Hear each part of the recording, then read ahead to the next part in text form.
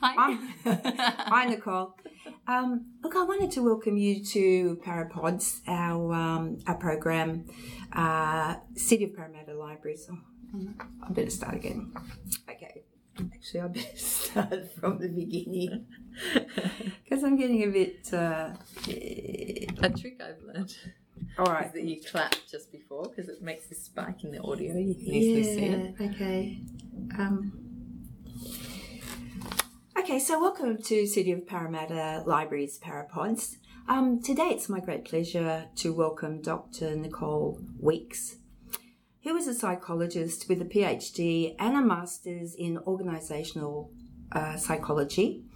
She has been studying, researching and teaching psychology for 10 years since completing her undergraduate studies.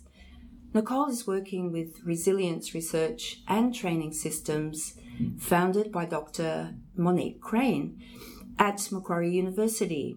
You can find out more about this at occupationalresilience.com.au. Nicole is also researching family resilience at Canteen and researches parenting issues, which she shares on her website www.practicalresearchparenting.com. So today, Nicole, I understand that sleep issues for parents and infants and children is actually crucial to the well-being of families. And so today we really wanted to ask you a little bit about your research, since you're an expert in this field. So firstly, how do parents establish good sleeping habits with their children and their infants? So probably the single most important thing is a pleasant and consistent bedtime routine. This is a series of events or activities that happen just before bed. So studies have found that when parents take their children through the same bedtime routine every night, their children tend to sleep earlier, wake less frequently at night and for less time, and get more nighttime sleep overall. So in terms of what's included in the routine, the most important thing is that it includes activities that you and your child enjoy doing together. Especially near the end of the routine, it's good to have quiet activities like reading rather than high energy play. The inclusion of language-based activities like reading, singing or storytelling can also have additional cognitive benefits for children. Also, a bath can be useful because one of the things that signals sleepiness is the drop in temperature that happens as we fall asleep. Part of the effectiveness of bedtime routines is that their repeated association with sleepiness and sleep makes it easier for children to fall asleep after a bedtime routine. However, with babies, there's no association yet, so chances are, after the routine, they still won't sleep. I suggest two approaches to building a consistent routine. Firstly, figure out what your child tends to find enjoyable and calming, not exciting. This might be a certain type of pat, a bath, a massage, or a feed. Incorporate that into the routine. The second is to have a cycle at the end of the routine. So when my second child was a baby, my cycle was that she would go in the baby carrier until she was relaxed, and then she would get a pat in her cot, and I'd go out. More often than not, she would cry, and then we'd go back to the pat, and if that didn't work, which often it didn't, we'd go back to the carrier and start over again. So often it would take many rotations, but as time went on, the pat would start to be paired with sleep more and more often until it became associated with comfort and sleep. And a third thing that I should probably mention there also is making sure that your baby is tired when you're doing the bedtime routine, that it is time for them to sleep, because if they're not ready to sleep, then they're not going to sleep. Yeah, of course. I'd also like to challenge the advice that many parents will hear that they should never feed or hug their baby to sleep. It's true that these activities can form a very nice habit that babies will resist changing. But it can also, they can also increase the likelihood of night wakings where the parents woken too. But sometimes, especially in the early months, these habits can also be very pleasant for the parents too, and sometimes feel like the only efficient way to help their baby to sleep. The older your child gets, the easier it's going to be to communicate any changes you want to make to these habits. So if feeding your child to sleep is working for you and your baby, I believe mothers should be supported in their decision to do that. Well, I see, Nicole, so really it's what works for you. Very much so. Yep. And as babies get older, it gets easier to make the changes you need to make. So if it's working for you now, don't let other people tell you that it's wrong. Yeah, I imagine that first 6 months is really the crucial struggle time. Yeah, they can be really, really trying for parents, and so adding any more pressure than they already have is not necessary. Yeah, really. Not constructive. Yeah, exactly. Nicole, what are the consequences for parents and children when they just don't get enough sleep? Well, I want to start by talking about what not getting enough sleep means. I don't want to stress people out unnecessarily. So there seems to be a lot of focus on sleeping through the night and charts showing the average amount of sleep that children need. These don't determine whether you or your child are getting enough sleep. On average, babies and children tend to wake up about 3 times a night, some more, some less. Some settle back to sleep, so their parents are unaware they've even woken. Others don't settle back to sleep and their parents are painfully aware. Night wakings are normal and don't necessarily mean your child or you are not getting enough sleep. Okay. So I don't like to use sleeping through the night as a measure of good sleep, I guess is what I'm saying. Also, while knowing how much sleep babies and children tend to get at different ages can provide useful information, there's also a lot of variation. So if your child is sleeping less than average, it isn't necessarily a problem. Parents generally get to know what their baby or child is like after a particularly bad sleep or after they skip a nap. If these behaviours start appearing soon after sleep or throughout the day when they're not due for a nap, at this point sleep deprivation may be an issue. Also, as parents, we tend to know when we're not able to function and do the things that we usually want to be able to do during the day. At that point, you know that the sleep deprivation is becoming an issue for you. You start stumbling over words and all sorts of things. Yes, indeed. I've seen that with my daughter recently. Yeah. So sleep is really important for brain function, including mood regulation, memory, learning, and even immune function. Research has found that sleep deprivation can often lead to mood disorders like depression, so it's not just the other way around. Sleep deprivation also weakens the immune system, making you more susceptible to illness, and causes a lot of accidents on the roads and in the workplace. Long-term sleep deprivation has even been associated with increased risk of heart disease, kidney disease, high blood pressure, diabetes and stroke. Parents can probably identify that sleep deprivation reduces patience and make us less responsive to our children. That's when we're less able to identify and react appropriately when our child wants to play or sleep or cuddle. Responsiveness is really important to building a secure attachment with our child, so over time this can be a big problem. And for children, repeated sleep deprivation can result in developmental delays. I see. Wow, so it's really a question of really persevering and also, once again, finding the right path for you as a parent. Exactly, yeah, that's right. And finding how much sleep your baby needs and when they're going to take it and how they're going to take it, yeah. And it always gets better eventually. Yes, that's right. Are some infants and children just bad sleepers? There are definitely individual differences in sleep from birth. I don't like the term bad sleepers, but yes, everyone has their own sleep idiosyncrasies and you need to figure out what your child's are. So if you ask a group of adults, you'll find that some need more sleep to function than others. I'm one of those. Some are light sleepers and get woken by anything. Others are really hard to wake, but when they do, they have trouble falling back asleep. Baby sleep especially, but child sleep too, is different from adult sleep in that the brain goes through different wave patterns in different sequences. But you'll notice that a lot of these idiosyncrasies that we see in adults do start from a very early age. Also, the younger the child, the wider the variation in the amount of sleep babies take and when they take it. So, for example, a study of about 400 Swiss children found that 1-month-old babies slept anywhere between 9 and 19 hours in 24 hours. So some were awake for only 5 hours, while others were only asleep for 9 hours across the whole 24 hours. So that's a huge variation. Gosh, yes.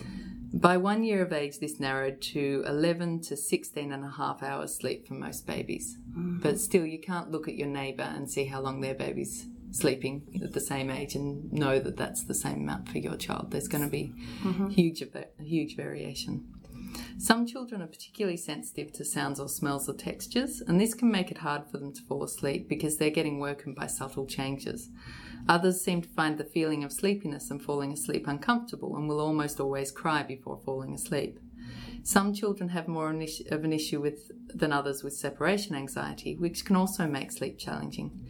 So children are very different in their sleep tendencies and preferences, and it can take time and a bit of trial and error to figure out what works best for your baby or child.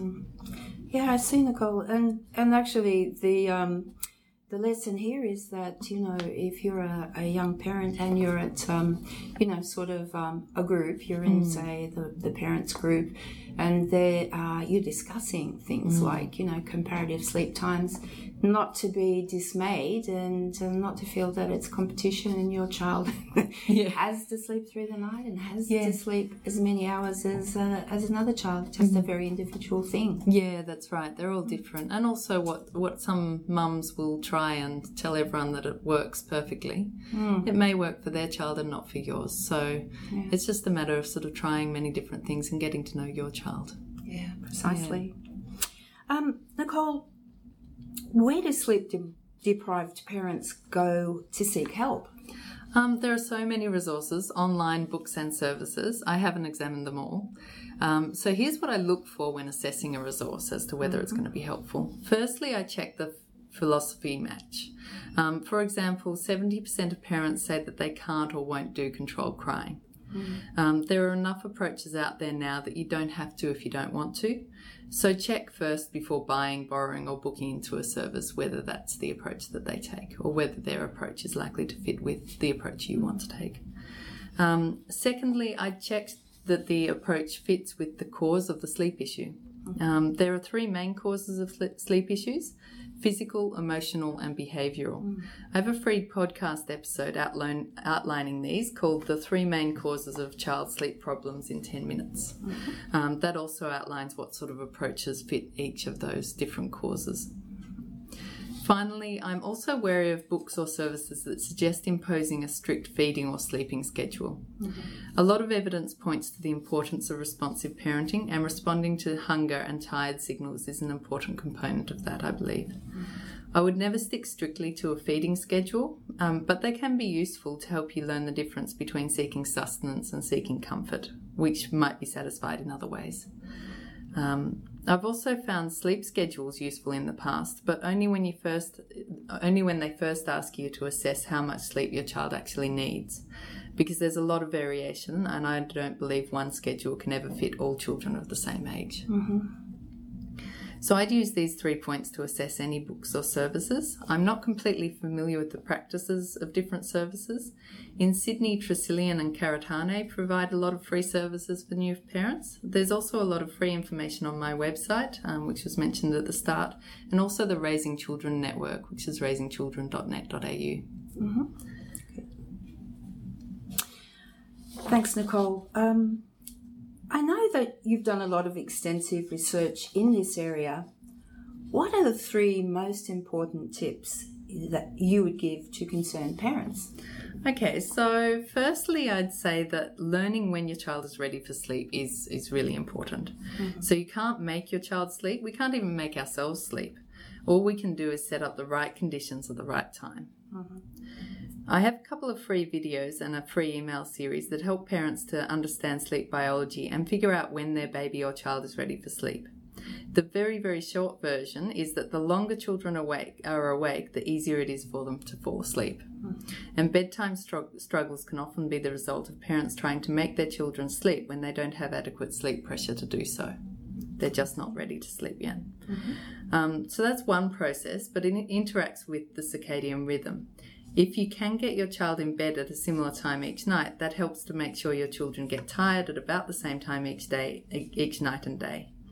So if your listeners want to access those videos, they're available at practicalresearchparenting.com/first step. Secondly, a very common concern is night wakings. As I mentioned before, it's very normal for children and even adults to wake multiple times a night. What you want to work on is not stopping them from waking, but helping them to learn to fall back asleep without your help. Yes. The foundations for this actually happen during the day and before they go to sleep. So firstly, the soothing bed routine that we mentioned earlier. Mm-hmm.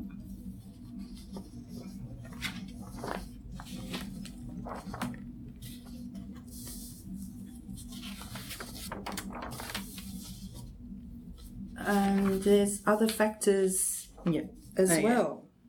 Yeah, so firstly, the soothing bed routine that we've talked about. Another factor is how emotionally available parents are at bedtime. When parents are more emotionally available at bedtime, their children tend to sleep better at night. This is different between parents, so more emotionally available parents get woken less at night, but also within parents. So we all have good days and bad days. And those bad days, when we're less emotionally available, we're also more likely to get woken at night, which is just what we don't need, because when we're less emotionally available, we're probably more tired as well. Exactly. Yeah.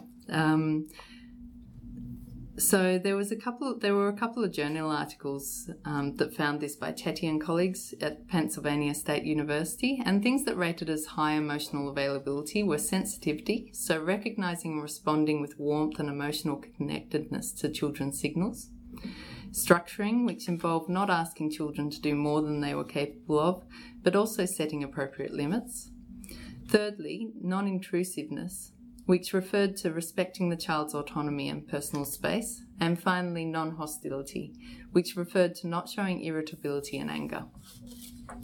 I have a free downloadable on the skills children need to learn to be able to fall back asleep by themselves. It's called 3 Skills to Teach During the Day for Better Sleep at Night.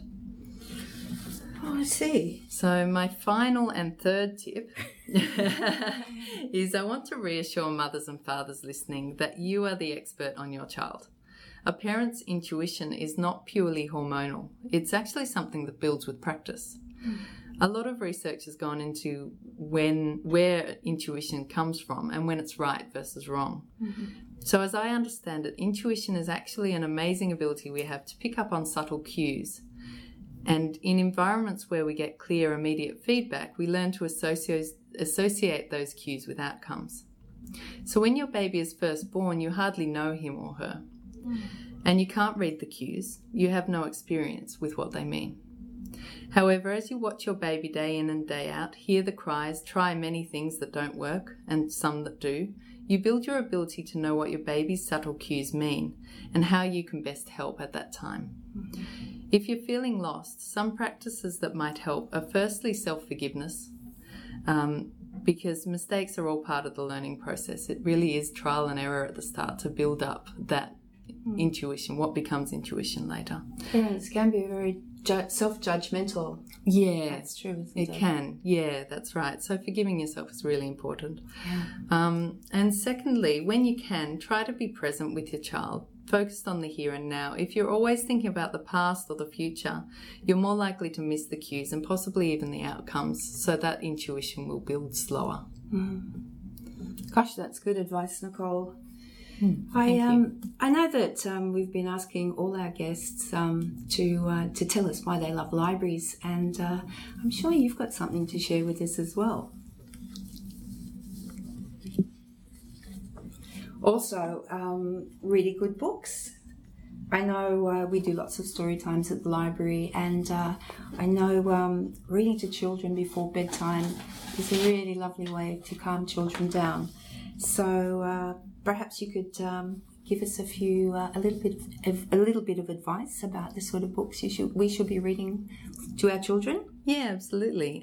So I haven't read them all, and there's heaps out there. As you'd know, you've probably got a whole shelf in your library dedicated to them. Listeners, we have a library full of books. Yes. But I'd advise that you use the same criteria to judge them, as I mentioned earlier. A couple of books that I do recommend for new parents are Becoming Mum by Koa Whittingham. She's a researcher up in Queensland. This is the only book I know of that helps parents with the psychological transition to motherhood. A lot of them are working on the practical aspects of motherhood, but this is actually helping mothers learn what it is to be a mother, I guess, in a way. It uses evidence-based approaches and very practical exercises to help women to learn to meet their own needs and connect with their children more mindfully. I found this really helpful because I guess in the first year of life I was sort of waiting for my life to get back to normal. I was waiting till they were old enough to do those activities I used to love doing. And reading this book helped me to realise that it wasn't a waiting game. This was my new life, and how was I going to incorporate those activities into my new life rather than waiting? That's a really interesting point, because your life is changed forever when you have children. Yeah, absolutely, that's right. And so the sooner you can make that new life into the life you want to be living, the happier and healthier you're going to be. Yeah, and it is very enriching, having a family. But I mean, it's also hard work. Yeah, absolutely. Yeah, that's right. Yeah. And I feel that this helps. This book, especially as it works on the mindfulness as well, helps you to get the most that you can out of the parenting experience as well. Yeah, sounds good. Yeah, it's great. So also the Sensible Sleep Solution, A Guide to Your Baby's First Year by Sarah Blunden. What I like about this book is I know that Sarah is an academic practitioner, and so her advice is evidence-based and practical. This book provides a lot of practical and gentle advice on sleep in the first year. I also like the Dream Baby Guide because it has quite unique recommendations around how to communicate a new sleep routine and expectations to your child, which I had a lot of success with my first child, but I'm actually hesitant to recommend it because as far as I know it's not as evidence-based, and it's written in a very repetitive and sometimes condescending way. Thank you, Nicole. That's actually obviously got some value, but it's good to have a bit of a critique that's realistic. Gosh, that has been so interesting. I know I certainly want people in my family with young children to listen to this podcast.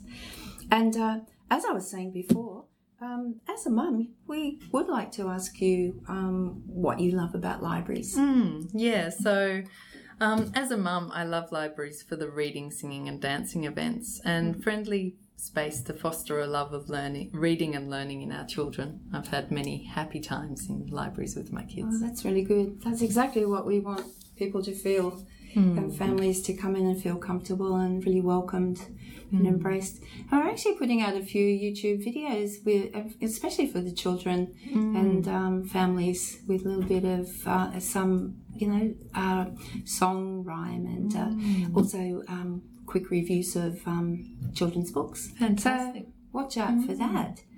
Nicole, thank you so much. That's been absolutely fascinating, and we really appreciate your time and coming in. Thank you so much for having me. I know that we also wanted to mention that you can find out more about Nicole's research on child sleep at www.practicalresearchparenting.com and access those free resources by clicking on free downloads and resources. So thank you for being here, everybody, and we'll see you next time. And thanks again, Nicole. Thank you. The material presented in this podcast is for general information only. Any opinions expressed in the podcast are those of the guest speaker and do not necessarily represent the views of City of Parramatta Council. City of Parramatta Council is not responsible for any injury, loss or damage which you may directly or indirectly suffer in connection with this podcast.